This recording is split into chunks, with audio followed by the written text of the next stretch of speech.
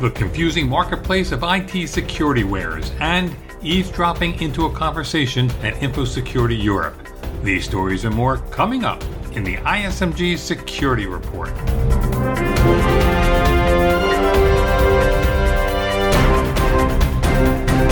Hello, I'm Eric Chabrow. We begin today's ISMG Security Report addressing a predicament many information security managers face. With so much security technology out there, which one should they purchase? My ISMG colleague Tracy Kitten has been thinking about this dilemma. Tracy is executive editor of BankInfo Security. She's also director of editorial content for ISMG events. Welcome, Tracy. Hi, Eric. In a nutshell, what's the current environment faced by information security buyers? Well, Eric, businesses are suffering from an influx of too much security technology that's packaged into too many solutions offered by too many vendors. And many vendors, one solution fits all approach, especially the approach that they put into their marketing messages, has confused enterprises and has resulted in organizations investing in more solutions than they really need. Is this an insurmountable problem?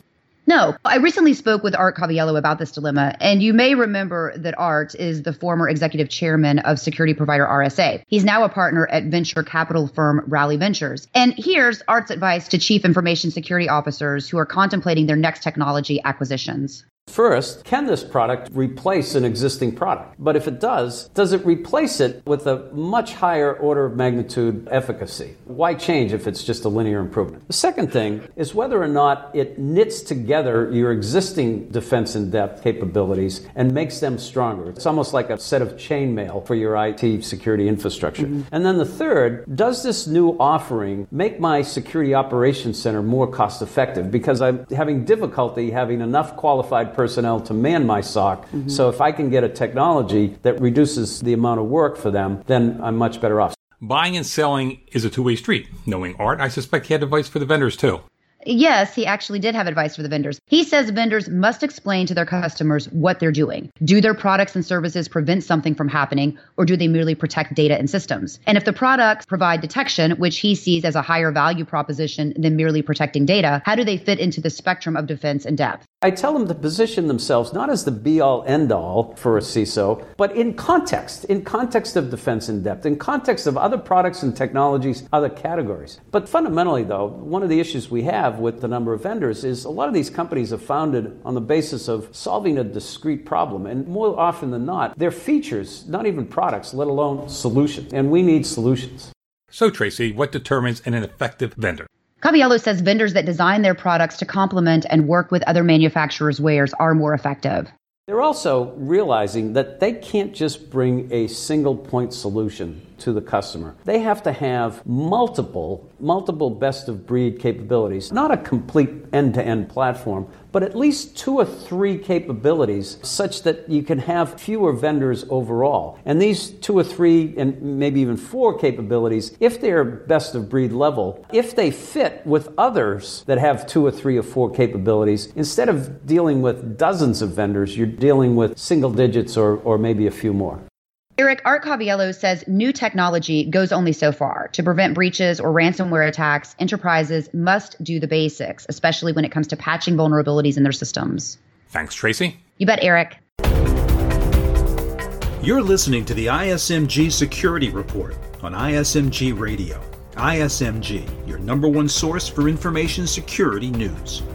Aaron Guzman has 2 passions: cars, at least Subarus, and information security. ISMG Security and Technology editor Jeremy Kirk tells us how Guzman combines those 2 interests. In late January, security researcher Aaron Guzman bought a raven-colored 2017 Subaru with a spoiler. A fan of Subarus, he bought it out of a personal and professional interest. He wanted to hack it. Guzman is an expert in dissecting the so-called Internet of Things, the ever-growing class of devices and products using connectivity. The car industry is on the vanguard of this, but security concerns loom large. Guzman's research shows there's much room for improvement, and it didn't take him long to find problems. Aaron Guzman. When I found all the different vulnerabilities, it literally took me 3 days. And once I found all the quirks of scripting it out, literally within a week of purchasing the vehicle. He focused on how the iOS and Android mobile apps and a web app communicate with Subaru's servers for Starlink. That's Subaru's in-car entertainment, safety, and remote access service. He found 8 software vulnerabilities that could be exploited to let unauthorized people unlock the doors, honk the horn, and access the vehicle's location history. Luckily, Starlink doesn't control kinetic functions such as braking or acceleration.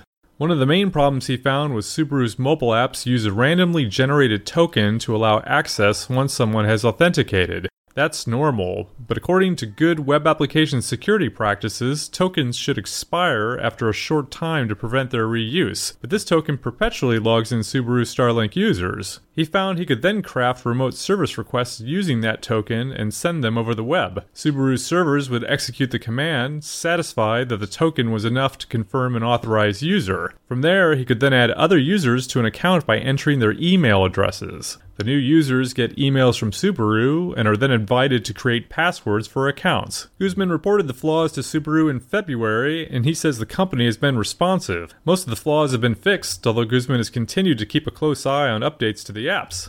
In many ways, Subaru's errors have less risks than other recent car hacks, such as the one that caused Fiat Chrysler to recall 1.4 million vehicles 2 years ago, but it still shows car makers continue to make software errors despite the increased concern around connected vehicles. For Information Security Media Group, I'm Jeremy Kirk.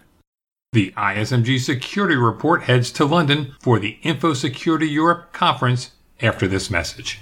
ISMG's Fraud and Breach Prevention Summit on June 20th and 21st in Chicago will address the current rise in the U.S. of data breaches, ransomware, business email compromises, phishing and computer network intrusions, and more. Hear from the founder of the Cyber Threat Intelligence Division of the U.S. Secret Service and other influencers. Visit events.ismg.io and register today.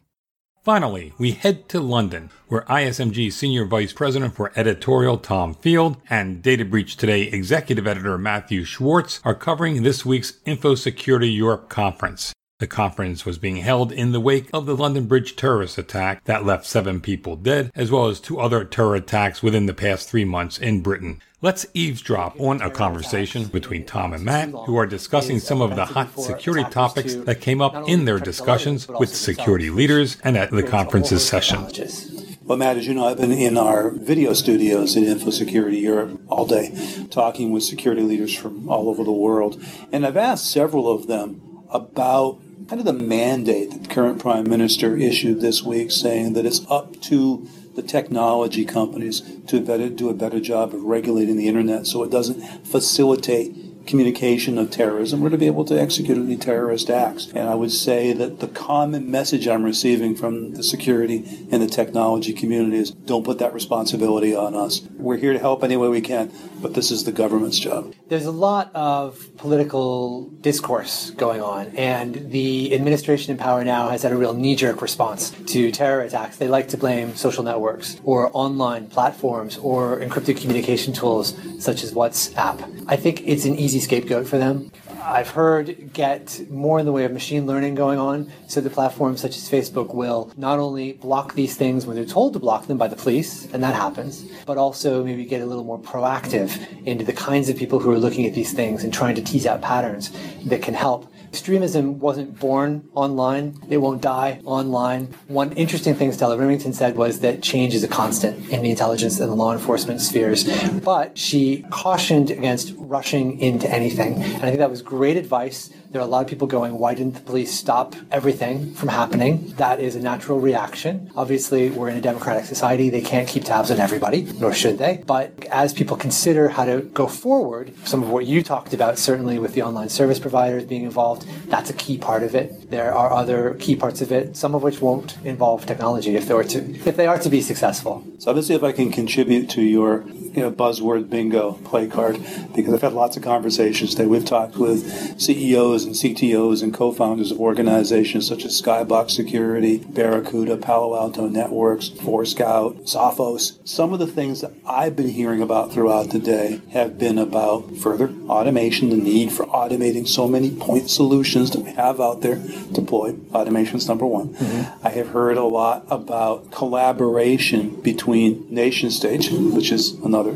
buzzword, and cybercrime gangs, and how they're not working so much separately anymore, but each taking on characteristics of the other, which makes attribution and detection that much more complicated. One of the other things I've heard a considerable amount about has been not just the use of security intelligence, but threat hunting seems to be one of the key buzzwords now, not just to have a proactive security posture, but to actively be going after and seeking the threats before they infiltrate your network. As if we were not actively seeking threats before, yes. Well, they actively seek us. Yes. Ransomware is a big topic this year, and with WannaCry, there is a lot more awareness and discussion of that, not just in the technology and the information security field, which is the large portion of people in attendance here, but socially speaking, there's been a big increase in awareness. Also, bingo or not bingo, GDPR is going to be a big topic. The EU's new data protection regulation is going to come into force in about a year, and if organizations haven't gotten started, they are going to be in trouble. So I think there's a good amount of buzz, but also concern and interest, inquiry going on about that now, which is good. The sense I get talking to people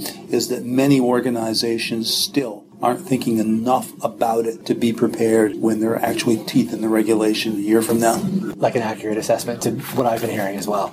We pick up the conversation with Matt discussing what he considered the best presentation of the day by Angela Sass. She is a professor of computing and security and usability at University College of London. And she was very articulate, talking about a lot of things that she likes and doesn't like about getting better security. She doesn't believe in user training. She doesn't believe in phishing attack tests. She thinks they're a waste of time. Her words, actually, to quote a famous philosopher, Jean-Luc Picard, were engage, engage, engage. And she said that there can never be enough engagement between the people who are versed in security and also versed in how to talk to people about security and with end users. And she said there just needs to be a lot more human element in the game. And I just thought that was a wonderful note to sound. So often, so much discussion about technology. We're humans using that technology. And I think that is often an under-recognized and under-addressed part of this whole equation.